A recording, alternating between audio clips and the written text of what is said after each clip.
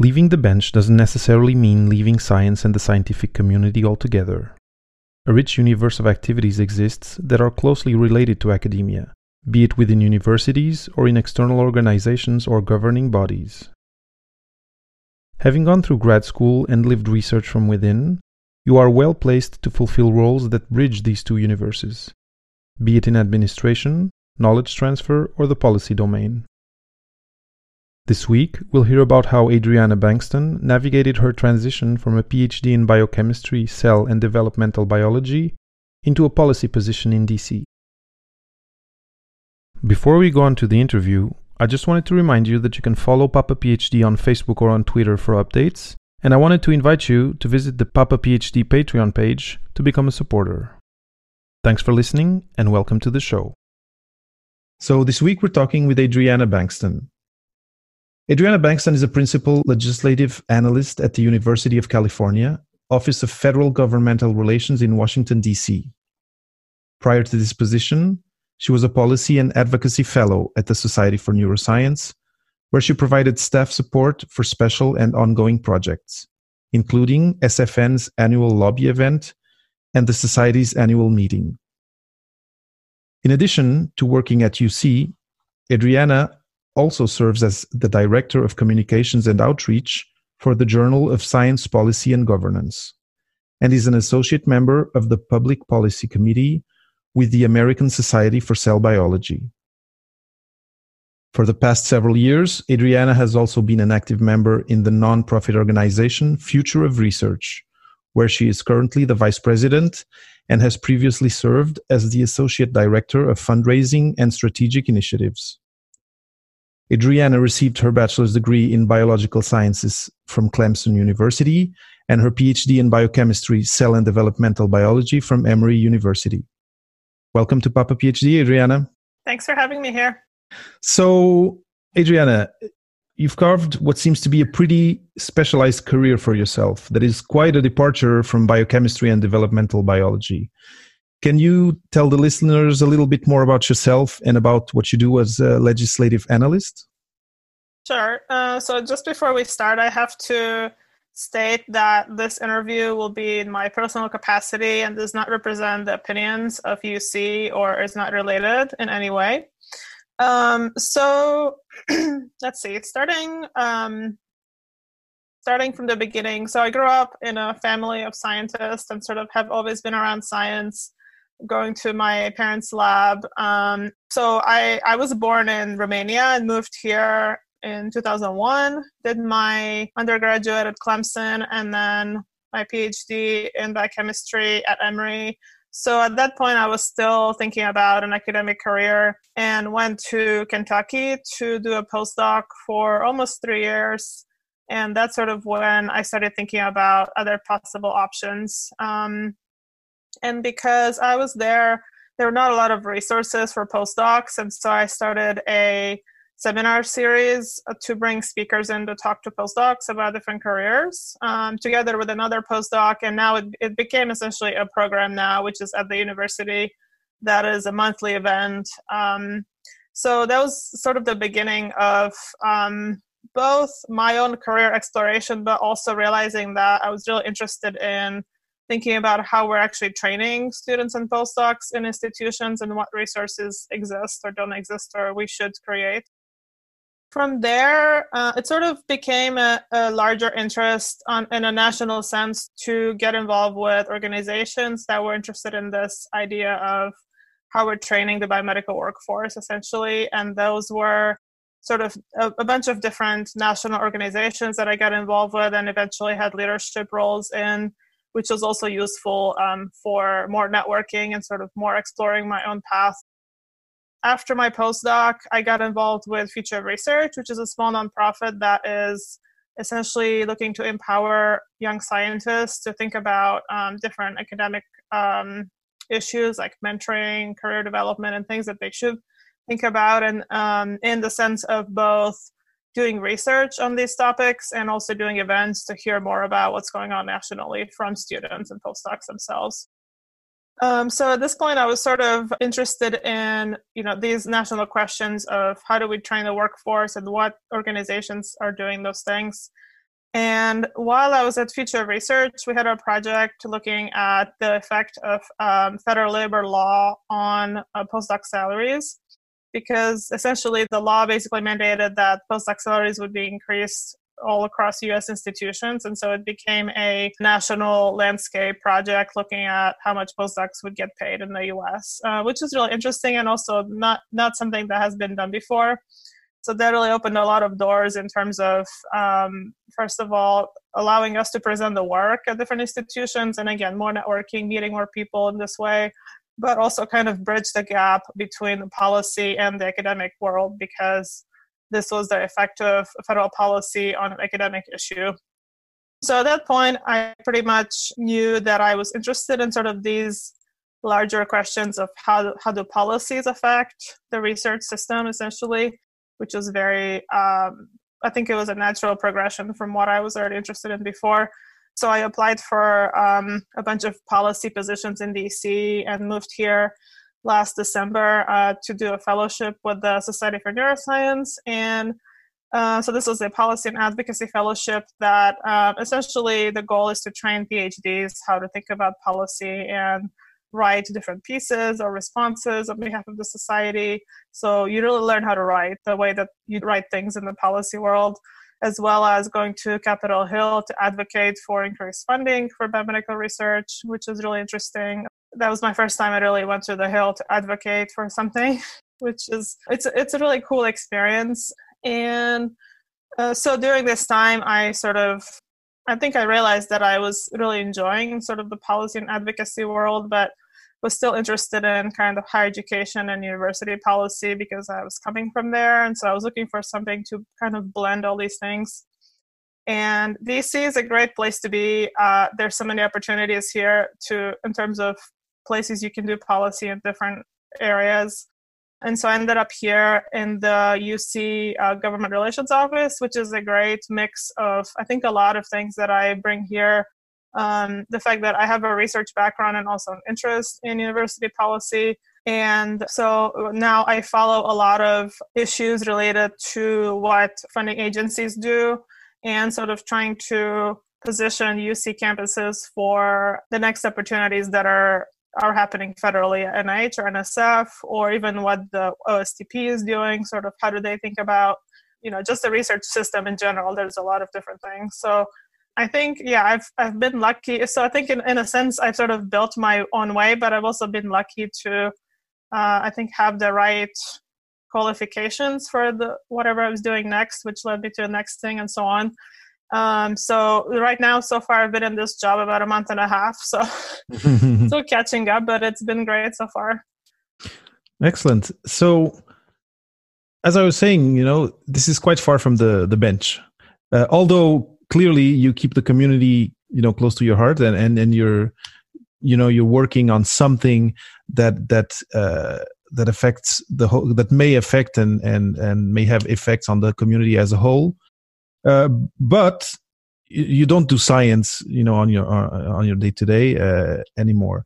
And you went, like you were saying, up to your postdoc, and you said a lot of interesting things in your introduction. We'll talk about them a little bit later. But let's start at the beginning of the story. And what I mean is, I'd like to know how it happened. That you went, you did your bachelor's, you did your PhD and the postdoc. How did this shift happen within you that you found, okay, I like science, I love science, and clearly it's something that still is close to your heart, but I have another interest that's growing, and I'm going to leave the bench and work on something completely different. How was that? How did that transition come up? I think so. First of all, my PhD, I'll say that I had a really good mentor and a really good experience, which was still at the point of, okay, I wanted to do academia because I could see what a really good PI could do in terms of, she had funding and we were well trained, and I'm very happy that I was in her lab because I learned a lot of things. And that is the reason why I did a postdoc, because I was still thinking at the time that, this is something that I could do. And especially having a female mentor, was a really good role model. And then at some point, I think about 6 months into my postdoc, I was sort of realizing that I needed something that would be more impactful, that I'm the kind of person that actually likes more instant gratification than what research provided. Even though I like the intellectual challenge, but I think I didn't see myself really doing sort of that same thing every day, and very focused on the project that I had. And just the way the academic world works, where you always have to find your own funding and apply for grants to pay for yourself and pay your students. And it just seemed like it wasn't going to satisfy me in that kind of terms of the kind of impact I wanted to do. And, as I said, it sort of started with my own self-exploration about what careers I could go into, which then also helped other postdocs at the university, which then led to the interest of, how are we actually training the whole workforce? And from there, kind of went into sort of the next thing and the next thing and so on. But I think now I feel much more that the policy world much more satisfies that, in terms of having, a lot of small projects that you sort of do and you're done and then move on, and you feel like you accomplish something and it's finished. It's not going to take 5 years to publish a paper. So that's a very different world that there's always something different, and your day to day is not the same, but at the same time you feel like you accomplish something and move on to something else, which is very much, I think, fits my personality much more. Mm-hmm. So it feels like this platform that you created, where you were inviting people to talk about their careers, was a central part of this exploration of yours, also of what you could do next. And you probably met people, or you probably heard people speak that inspired you to move towards the domain that you are today. So my next question would be, once you had found this interest, how did you go about finding, what do I need to learn? What training do I need to get? What steps do I need to take to now transition to this domain of policy? Yeah, I think I'll say there's not one way to do it. Everybody who's done science policy has a different path, so it's interesting. So I think the first thing I did was took the IDP, which is one of those tests that looks at your strengths and values and qualities, and sort of assesses where you are and what you want to do. And so policy was the first thing that came on the list. You get a list of 20 careers, and you can explore a little bit, but it's very limited. It just gives you a little bit of information about it. And then, so what I did is did a lot of informational interviews with people who were in this field. Some of them I met through the seminar series, and others I met at conferences, because again, expanding from the fact that I ended up going to conferences where a lot of university administrators who were training postdocs, and they're thinking about how do we train postdocs. And so it's an interesting mix of individuals who think about sort of the research system from the institutional side or the policy side that kind of go to the same meetings. And so I would go and meet people and then just call them and say, can I talk to you for 30 minutes about what you do? And I did a lot of that, and it expanded my network into, I would say, what do you do, and can you recommend somebody else to talk to? And so that just kind of expanded from there, because I would talk to more people and go to more meetings and just sort of work that way. I think a lot of it was also luck, because of the project that we had with Future Research with the postdoc salaries, because that expanded really our reach to going to meetings and institutions and presenting that work, which is really a unique opportunity, which again helped me to meet other people who are in this field and so on. I think the other thing was getting involved with these organizations nationally. For example, the American Society for Cell Biology, which I'm still involved with, the Public Policy Committee. So they had an early career scientist committee that you could apply to, and then I ended up being the co-chair of communications. But basically, the idea is kind of expanding your portfolio so people get to know you beyond where you are, and sort of on the national scale, if you can do it. And societies are good for that, because they organize a lot of professional development events.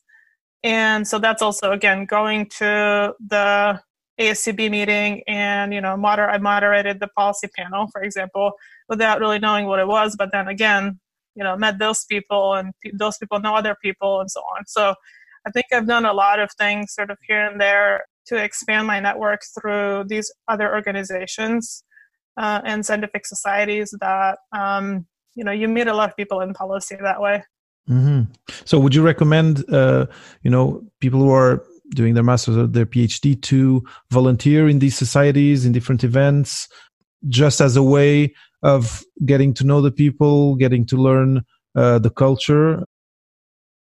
Yeah, that's very useful. I think definitely even doing things locally at your university. So, for example, I know people who have transitioned who, for example, started a science policy group or something like that, where so there are ways to make an impact sort of at the institution, and, people get to know you because you're the leader of something.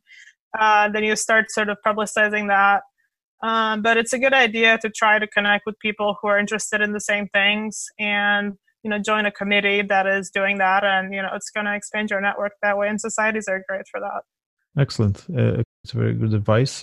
Find the associations that interest you in the domain that interests you, and get in touch with whoever is dealing with events. That could be a start, or through your network. You may also go through your network. Now, you talked about the fact that you went and reached out to people yourself, and thinking of myself when I was in my PhD, I'm here at the microphone, but I'm an introvert by nature, and I wouldn't have found it easy at that time, or it wouldn't be top of mind to go ask someone to give some of their time to talk with me. How did you go about that? Was it an issue for you? And what advice can you give people out there to do this? Because I think it is very useful, and it can really, really open doors. But there may be an obstacle there of having taking the leap to make that call. Yeah, I think that's one of the things that students and postdocs don't realize when they're in the lab, that they should be cultivating their careers at the same time. And I don't think I even realized that for a while. I think, that's part of why I did a postdoc, because I was still in that mind. And it wasn't until I got there 6 months into my postdoc that I realized that there's other things I could do, and started looking for that. But I think that's a good sort of mindset to think about cultivating that network sort of throughout your studies, because, don't do it in the last year of grad school, because that's not going to be probably enough time to cultivate the network that you need to go into what you want to do. And I think the longer you sort of explore that, the more likely it is that you'll actually do what you want to do when you graduate. So in terms of the calls, I think if you have this mindset that your career is it's sort of your thing to craft, right? Nobody's going to help you, honestly. People, your mentor can only help you so much, because they don't know about all the different careers out there, especially now. There's so many things you can do with your science degree. So to an extent, it's kind of in your hands to craft that for yourself and figure out what you want to do, which I think can actually be kind of exciting. Once you realize that you don't want to do academia, there's so many options out there, which is pretty amazing. So I don't think there's really any secrets to it, other than just maybe start with people that you know and see who they know and who you're comfortable talking to. But I'll say that I've never had anybody say no to me. But they were starting with kind of people that were closer to me, or like friends that knew other friends. And then they said, can you talk to her? And they would introduce me. So it started from people that I knew, but then, I think I got braver and just did it more and more, and it was fine. So, and it helps that people are willing to, most people are willing to talk about themselves. It's very unlikely that somebody will say no. If you say, I'm a student, I want to go into policy, I want to talk to you about what you do, like, it's very likely people will say yes, because they like to talk about themselves. And I think we've all been through this transition, that we like to help each other. And, I've done a lot of these sort of, I like to do panels and obviously podcasts like this to tell people what I do, because I think it's important to educate the next generation about it. And we've all done it differently, so I think it's good to share your story with them. Yeah, definitely, and to lead by example in a way. So what I'm hearing is start with your close circle and then expand it as you get more and more practice doing these calls, and braver, like you said, in a way, to maybe call that person that at the beginning you said, I'm not going to be able to call this person, she's too popular, she's too big influencer, etc. I think it's definitely hard to go for sort of the top person. That's why I think society is a really good way to go, because you have peers who are, in the same committees as you. You're likely organizing events with them, and the people that you invite are likely to be maybe like a step ahead of you, but not the very top. At least that's what I've sort of seen. I think a lot of people we invited were PhDs who graduated maybe within 5 years, and they were, in that position of they now had a job, and they would be, they were happy to come on the panel, but they were not the scary people, the famous people that you're scared to call, but they were like slightly above our level, and they were very happy to talk to us. Yeah. And then, through them, maybe you can be introduced to someone whom you have access to easily before. Yeah, I think it gets easier. I think that's one other advice I'll say, that a lot of times young scientists are afraid to speak up and say, because they don't think anybody will care about what they have to say. And, that's one of the things that I'm sort of working to change with all these kind of volunteer things I'm doing, is to say, you're smart, you can do a lot, and don't feel like just because you're a grad student, you can't do things and you can't, go and talk to people. And I've definitely done the scary thing of going and introducing myself to a panelist and saying I'm a student and I'm doing this. And, I don't know. I think it's helped that everyone's been really receptive. So I don't think there's anything wrong with it. I mean, they can say no, but most people won't, I think, because they like to help students, because they've been there and they've been through the transition. So I'll say, don't be scared. It's your career. So just, take charge of it. Yeah.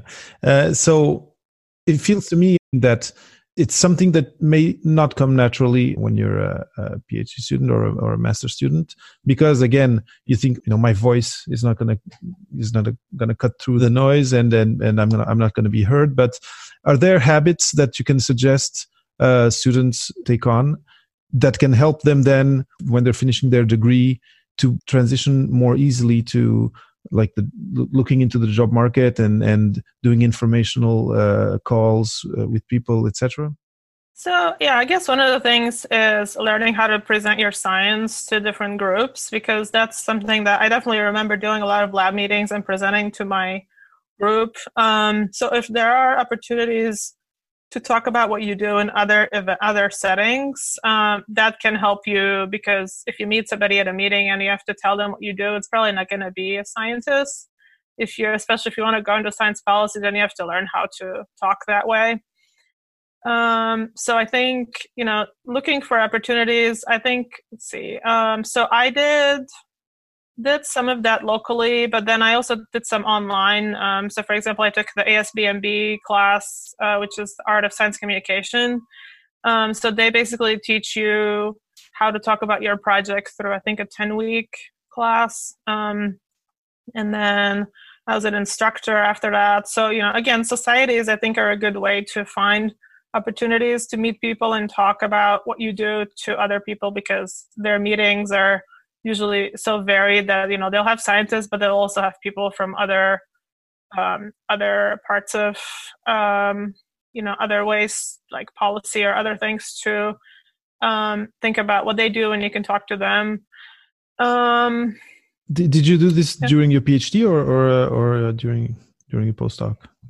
The science communication? I think it was shortly after, as I was essentially starting to build my CV. So that's another point, I guess, is think about, what experiences will help you transition, which I think for me, it was partly by luck that the organizations that I was interested in existed, and I could join as a student or as a postdoc, and then sort of built my way up and, had leadership roles. And then, so I think that, I think it's worthwhile looking at people who have done the job that you want to do and seeing how they got there. And, so I mean, LinkedIn is useful for that. And there are certain things that I think, is useful to get involved in that, people can advise you to say, you need to join this organization, or, this is useful, or take this class or something like that.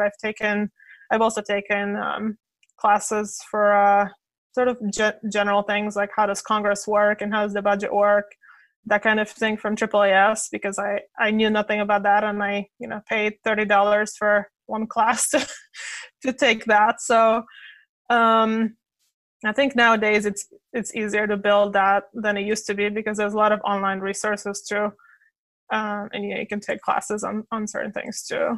So I think in my case, I think I've done a lot of sort of different elements of it to educate myself about the policy space and what it is with courses, or, knowing that I wasn't trained in really explaining my science. I took this class from ASBMB. So, taking initiative on the things that you think you don't know, there's probably a resource out there. And if there's not, you can create it, which is also good.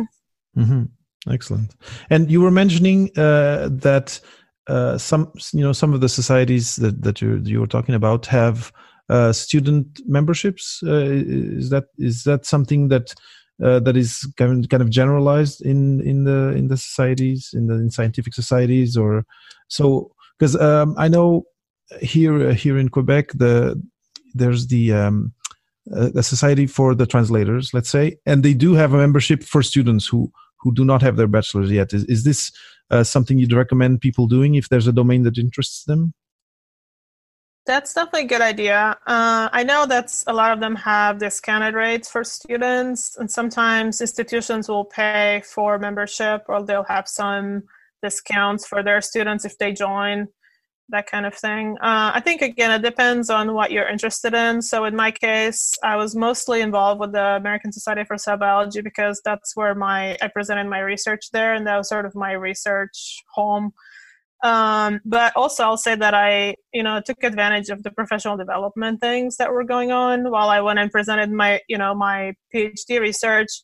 But then I'd go to a panel and learn about something else, because they have a lot of those things, right? So I think that's a very useful space to, take advantage of it. If your PI paid for you to go to a conference, then, use that for your career too, not just for the poster that you want to present, because there's a lot of things going on that you can take advantage of while you're there.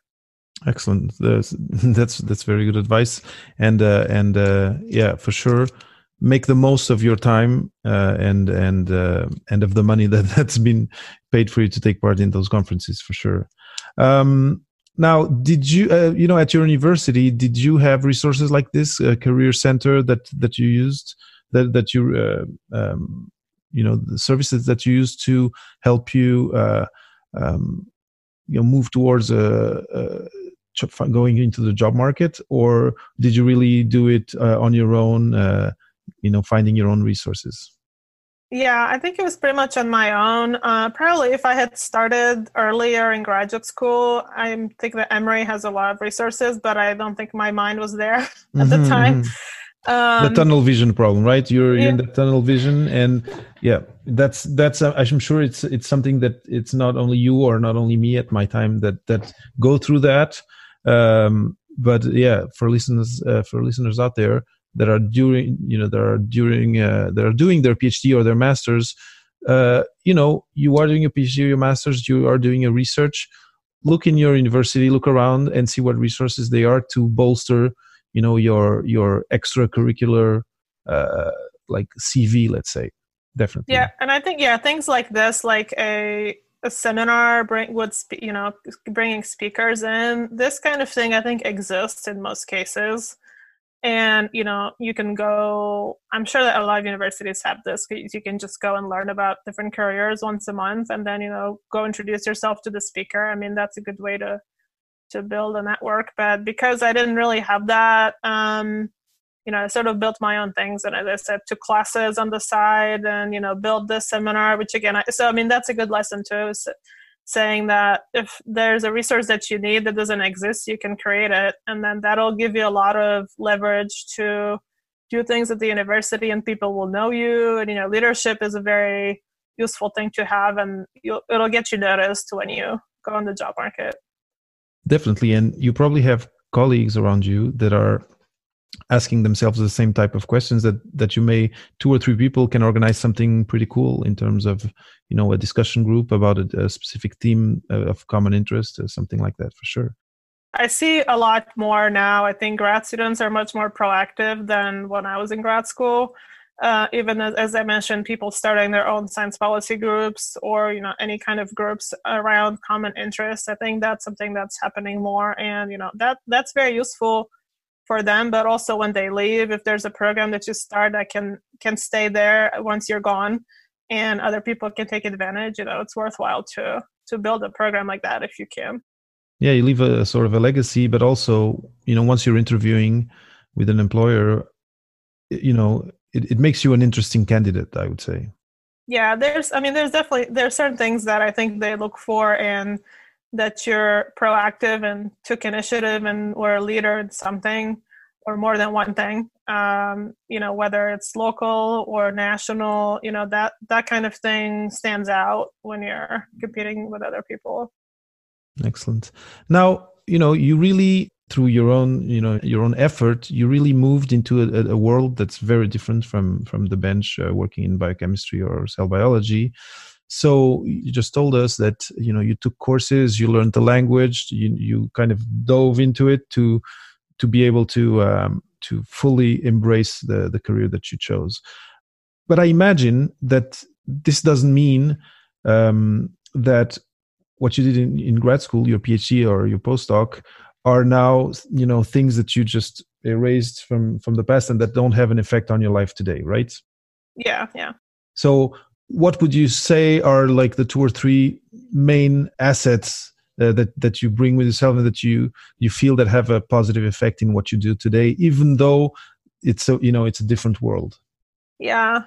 So I think I'll say that there's a lot of things that translate in terms of, I think what I would describe now is more project management, because, that's something that you do in the lab and don't realize it. And that's something I'm doing now in terms of, I have basically different policy projects that are ongoing all at the same time at different pace.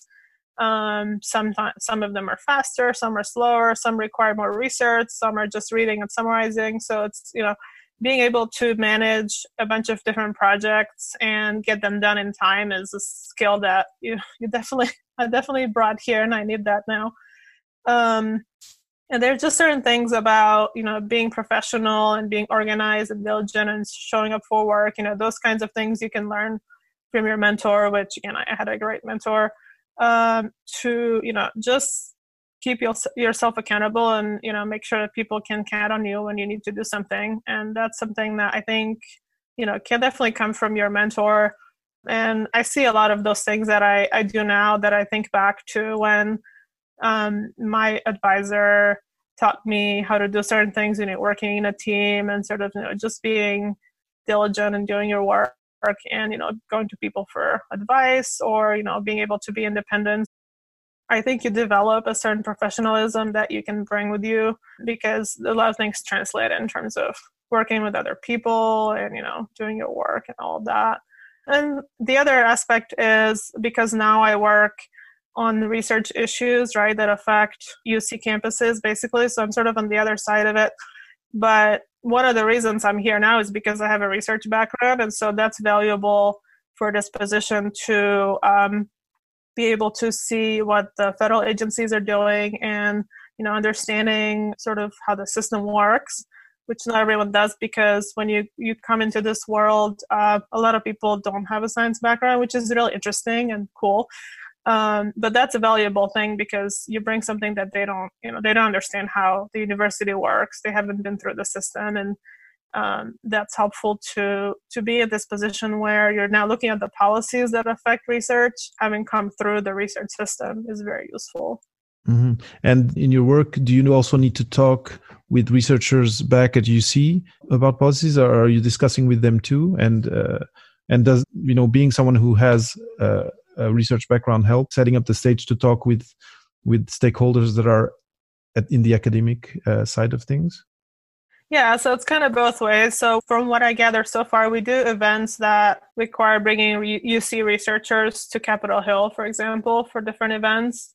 It'll be things like connecting researchers to program managers, because again, part of the job is to kind of position them for new opportunities that the agencies are doing. Kind of, if we're in DC and we can learn sort of what their next goals are, then we can tell the campuses, here's what's coming up, and, be ready for this, and this grant, whatever grant opportunities may be coming up, that kind of thing. So, and they organize also events in California related to specific issues that affect either one campus or sort of the whole state of California, depending on what it is. So there's a lot of back and forth in terms of translating the research to policymakers, and also translating the policy to the researchers, right? So I'm in that kind of middle ground of being able to do both, which I think is why I get hired.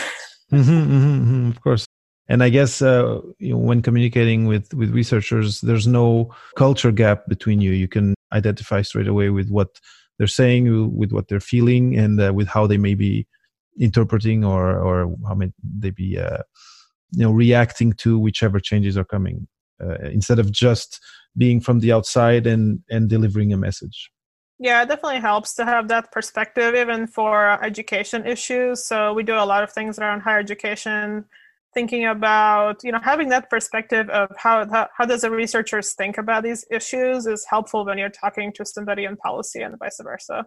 And that's something that it's a unique thing, I guess, which is funny, because when you're in academia, everyone has a PhD and sort of everyone's like you. But when you're here, it's not, because most people in the office have a totally different background, which is really interesting. And, that's one perk, right? You get to work with people who are from different worlds and all work together in this space. But having that research background is useful. It's interesting because the feeling that I get is that, having the PhD, the nitty gritty of your PhD and what you published and what you worked on is no longer important. But, being part of the PhD and of the research community, even though you transitioned out of academia, it's still valuable, and it can still have an impact, and a strong impact on what you do afterwards, for sure. Yeah, that's true. No, I think that's especially because a lot of policy in DC is related to, or I guess sort of what I'm thinking about all the time is things related to the research system, right? So things like, reproducibility, how do you do good research? How do you train people to do it? And what does the funding look like? And there's a lot of advocacy for, increased funding for research and all of that. So I think, there's a lot of that going on, and there's always events at Capitol Hill around increasing funding for research, which comes back to the NIH, NSF, or wherever the major sources are. So it's really helpful to understand that. Excellent. Now, a couple of minutes ago, you mentioned your mentors, and one of the things that interests me a lot, and that I like to ask guests is, along the way, let's say in grad school and then after grad school and in the different transitions, how important were mentors to cultivating yourself and to pushing you forward in your career development throughout these different stages? Yeah, that was critical. That's interesting, because mentors can mean a lot of things. So I know most people think that mentors are your advisors, which was true in my case. So my PhD advisor definitely taught me a lot of sort of general skills that I took with me from there, and was able to talk to me about whether or not I wanted an academic career. Obviously, I wasn't sure at the time, but it was good to be able to talk to her about it. But at the same time, when I went to my postdoc, I actually talked to the associate dean for graduate and postdoctoral studies, because again, I was already interested in sort of the training question. And they're actually, they sponsored the seminar series that we did. And so then I talked to him about what he does, and he became kind of a mentor in this other space of, he doesn't know anything about the research system, but he was coming from sort of the administrative side of training people, and, talking to him about how do you do, what do you do and what do you think about? And So that was a good example of a mentor who was in the space that I was interested in going into, but knew nothing about. But he was, he was accessible and met with me about it. So I think, those are two different types of mentors. And definitely my peers, that's not something we think about. Like your peers can be your mentors, but it's true, especially when you're going through the academic system and trying to navigate it. It's helpful to have a support system and people that can guide you. And again, because those people sometimes, have connections in other fields, and they can connect you to people that, maybe in policy, and then they'll say, I know this person. So in terms of career exploration, I think peers can be helpful because they might know people, right? And then once you sort of move into a different space, then you have other mentors who are, I don't think I have a mentor in policy per se, but I think I have a good network of people that I can turn to now if I have questions or need something, or, I'm still sort of building that network. A neural network, a policy neural network. Great. And you mentioned something that I wonder, and I imagine it still has an impact, on how you do what you do today. You mentioned that your supervisor, that you also saw her as a model in terms of being a woman in science. And I was curious about how she inspired you, and how having this inspiring model affected you first as a student, but then throughout your life and the different stages of your career choices. Yes, it was interesting actually, because she was one of only 2 female PIs on my floor. So, seeing that it's really empowering to see somebody that can, I think, just navigate the system like that and be really confident. I appreciated obviously that she had funding, and she was teaching a grants class too with another PI. And so, that's really helpful and reassuring to know that you're always going to have funding from the lab, which is not always true. So, having that security of saying that I work for somebody who's good at grant writing and consistently had funding, that was helpful. I definitely didn't know anything about really how to even give a presentation or write a grant. I mean, all those things, skills that you learn about. How do I talk to my lab? How do I talk to, when we have to give our department seminar, how do I talk to kind of a larger audience, and all those skills, presentations and writing, and kind of going through different drafts with me and teaching me how to think, right? That's what it comes down to, that she would sort of let me take a stab at whatever it was and then kind of tear it apart and say, this is all wrong, you need to redo it, which is fine. But you really, you learn how to think, and, working, I think it became eventually kind of more like a colleague, that we were going back and forth, towards the end of the PhD, that I realized that now I can write, and I can, sort of go back and forth with her on different drafts. And so I think it really helped me kind of develop myself from, a grad student that didn't know anything and had no idea how to even give a talk, to then becoming somebody that could go back and forth with her and say, we're kind of more equal towards the end. But it was, it was interesting to see that, because it was, being only one of 2 female PIs on the floor takes a lot of guts to do that. And as I said, I think all these skills that I learned there, I'm still using, and I've been using ever since. Just, her lab was very organized. When we left, we had to leave a Excel sheet with where all the samples were, which box this tube was in, and all that, very, very detailed. So, I learned to be very organized from there, which is serving me well now too. Mm-hmm, mm-hmm. Excellent. So it seems that, you were either very lucky, or you really chose your PI very well. And what I'd like you to share maybe with the listeners is, when you're looking into grad school, you want to go either do your master's or your PhD. Do you have any advice for them in terms of choosing the lab, choosing the subject, choosing the PI that they're going to be working with for, 2, 3, 7 years? Yeah, it's a really important decision. So my story is, I actually joined a different lab when I first went there. And, it was still a muscle lab. It was slightly different. It was in the cell biology department, which is a really good department. And I realized after 1 year that it was not as challenging as I would have liked, that I was learning. But, when I went to, I guess what I was imagining myself doing, going to grad school, is being much more challenged and really being trained to, write and think and all that. And so essentially the first lab that I was in, I didn't feel like it really did that. And so I switched to her lab after 1 year, which was unconventional. And, that's one of the things that is, you'll know that about me, that I do things that are not conventional, and they're sometimes frowned upon, but they're actually good decisions. So I went to her lab because I knew that she was a good mentor, and so she had a good reputation for training people who are going to different fields. She has one of her trainees did really well and basically stayed in academia, but she was really good. So she has a good reputation for training people and sort of, challenging them to think about projects and, letting them be independent. And so it just seemed like it was a really good environment for what I was looking for in terms of being able to kind of be independent, but having someone to go to, but knowing that she would train me in the things that I need, which not everyone does, because it's very hard sometimes to manage that, and running a lab and writing grants and training your students at the same time. It's a tough balance. Yeah. But so she had a really good system in terms of, I don't remember, but basically, having meetings one-on-one and having lab meetings, and sort of, the environment really worked for me.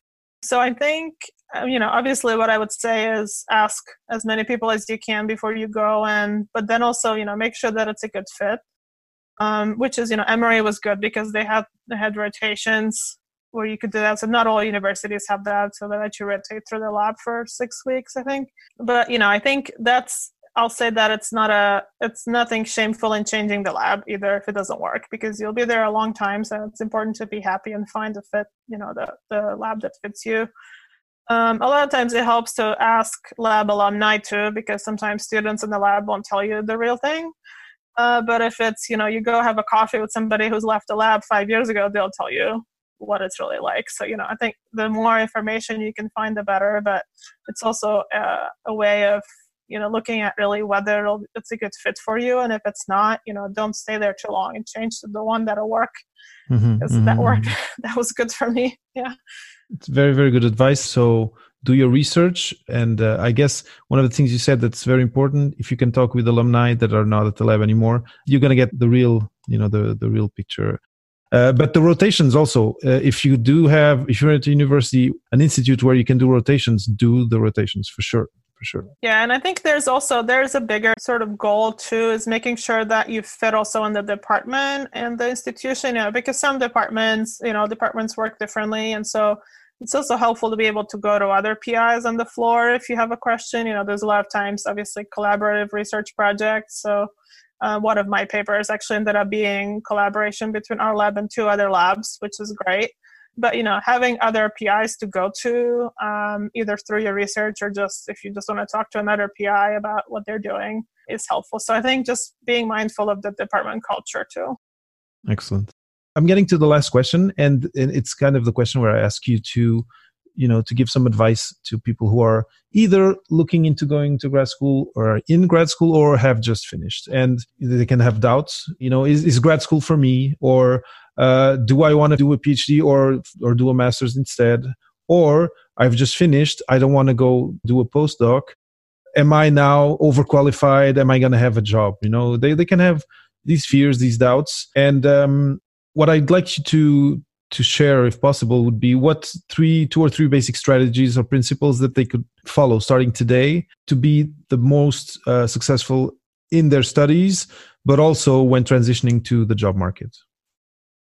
So obviously it's important to do your research. I would say that's one of the biggest mistakes, I think, is that people don't also think about their careers when they're in the lab, So I think putting that as a really important thing when and I know people don't think about it when they start their PhD, but you can do it on day one and just, have that be something that is in parallel with your lab work. And anything anything that I've done outside of the bench has been really helpful to build my CV to where I am right now. So I'll say, that's one advice, right? So do your research well, but then also get out of the lab and don't be one of those people that's working 24/7 at the bench. It's not going to help you in the long term. Take advantage of university resources that exist or create them if you can. Get involved with things that you're interested in nationally, if there's an organization, which there probably is, or talk to people who have jobs that you want to do. And I'm always happy to talk to students who want to do policy, and I may know people who are in different areas too. So taking advantage of, I think, alumni or people that are willing to talk to you. I think, and I guess the main thing is just remember that your career is, it's in your hands and you have to do it. So no one will do it for you. But there are a lot of resources, and if you reach out to your mentors and other people, it'll get easier, and you sort of start building that over time. And it just goes from there. You just have to start somewhere, and then it's going to build from there to other people who are willing to help you and talk to you, and it'll get easier to kind of explore that more. But I think you just have to take that, have that mindset that your career is just as important as your bench work, and that's something you have to cultivate over time. And it's going to take a while to build your CV for whatever you want to do if it's not academic. So start early and work on that during your PhD. Definitely. And that's sound advice. And now the little extra question that I'd like to ask you is, given that you've looked into how grad students are trained, do you have some advice on specific training or specific abilities that people should hone during grad school so that they make a smoother transition once they finish? Yeah, so I think some of the things we already talked about are learn how to talk about your science to other individuals and other groups who are not scientists. So even if you have friends that are not in science, talk to them and see if they understand what you're doing. Taking classes and, being able to, I think the way that we started is creating resources that, if institutions may have them or if they don't have them, it's always helpful to try and create them yourself. I think institutions, I think they're still somewhat outdated, I think, in the sense that, it's still very focused on the bench work. And, there's a lot of things that need to change sort of in a systemic sense to train people for different careers. And so we're still not there. I would love to see institutions having policy classes and, science communication and these kinds of things that are really useful that a lot of people are going into. I think these two are becoming more popular now. So I guess if I were to design something, I would love to see something where people can go and, present their work in 2 different groups or some sort of events at the university for that, or, being able to take a policy course at your university that'll count towards your degree or something like that. That'll require kind of changing the whole system, honestly, because those things are still not as encouraged, I think. So people have to do them kind of on the side or on the weekend, or, if there is a program, then they'll do it, at lunchtime or whatever. But I think that's the major problem, that the system is still not, training people for non-academic careers. Yeah, and like we mentioned a couple of times during our chat, specifically in domains like the ones that we did our PhDs on, you may feel that there's no time. You have this tunnel vision and you need to spend mornings, days and evenings and weekends. And then, what I'm hearing, and tell me if I'm hearing right, is if you do that, you're kind of shooting yourself in the foot because you're missing an opportunity to grow, your CV and become a more well-rounded candidate for whichever job you want to have after. Yeah, no, that's very true. And I think a lot of times if you learn how to explain your science to a non-scientist, it can actually help you, honestly, when you go back to the lab and realize what some of the gaps are and the issues that you didn't see because you were very focused on your experiment that you were doing that day. But yeah, I think definitely if you know that you want a non-academic career, it's important to start early and start to build that network, because when you apply for jobs, honestly, a lot of jobs work through networking, right? So if you can sort of get your name out there and people know that you're interested in this and you've started building your CV, then once you apply for the job, you're a little more ahead than other people, because you can imagine that tons of people apply for the same job. So, thinking about what it is that will make you stand out, but being able to have a network and people know you already before you apply, or when you apply and say, by the way, I applied for this, and, can you tell the manager to look at my CV and that kind of thing. So, those things matter. So I think in the grand scheme of things, for being on the job market, it's really important to try and get people to know you, who you are, even if you're a grad student, but you're, building your CV, because when you apply for the job, that'll give you an advantage. I can't agree more, and I'm super happy to have had you on the mic here at Papa PhD, because you brought a totally different angle, and we touched on a lot of points that I find are really important and inspiring. So thank you so much. Do you have some links you want to share if people want to reach you? I have my own website, and my Twitter is just my first and last name. So I'm always happy to talk to students and postdocs who are transitioning. So feel free to reach out. Excellent. Thank you so much, Adriana. This was a pleasure. I'm, again, super happy to have had you on the microphone here. You have a very inspiring story, and thanks for sharing these very important information with the listeners. Sure. Thank you. Thanks for listening to another episode of the Papa PhD podcast. Head over to papaphd.com for show notes and for more food for thought about non-academic postgrad careers. I'll always be happy to share inspiring stories, new ideas, and useful resources here on the podcast. So make sure you subscribe on iTunes or wherever you get your podcasts to always keep up with the discussion and to hear from our latest guests.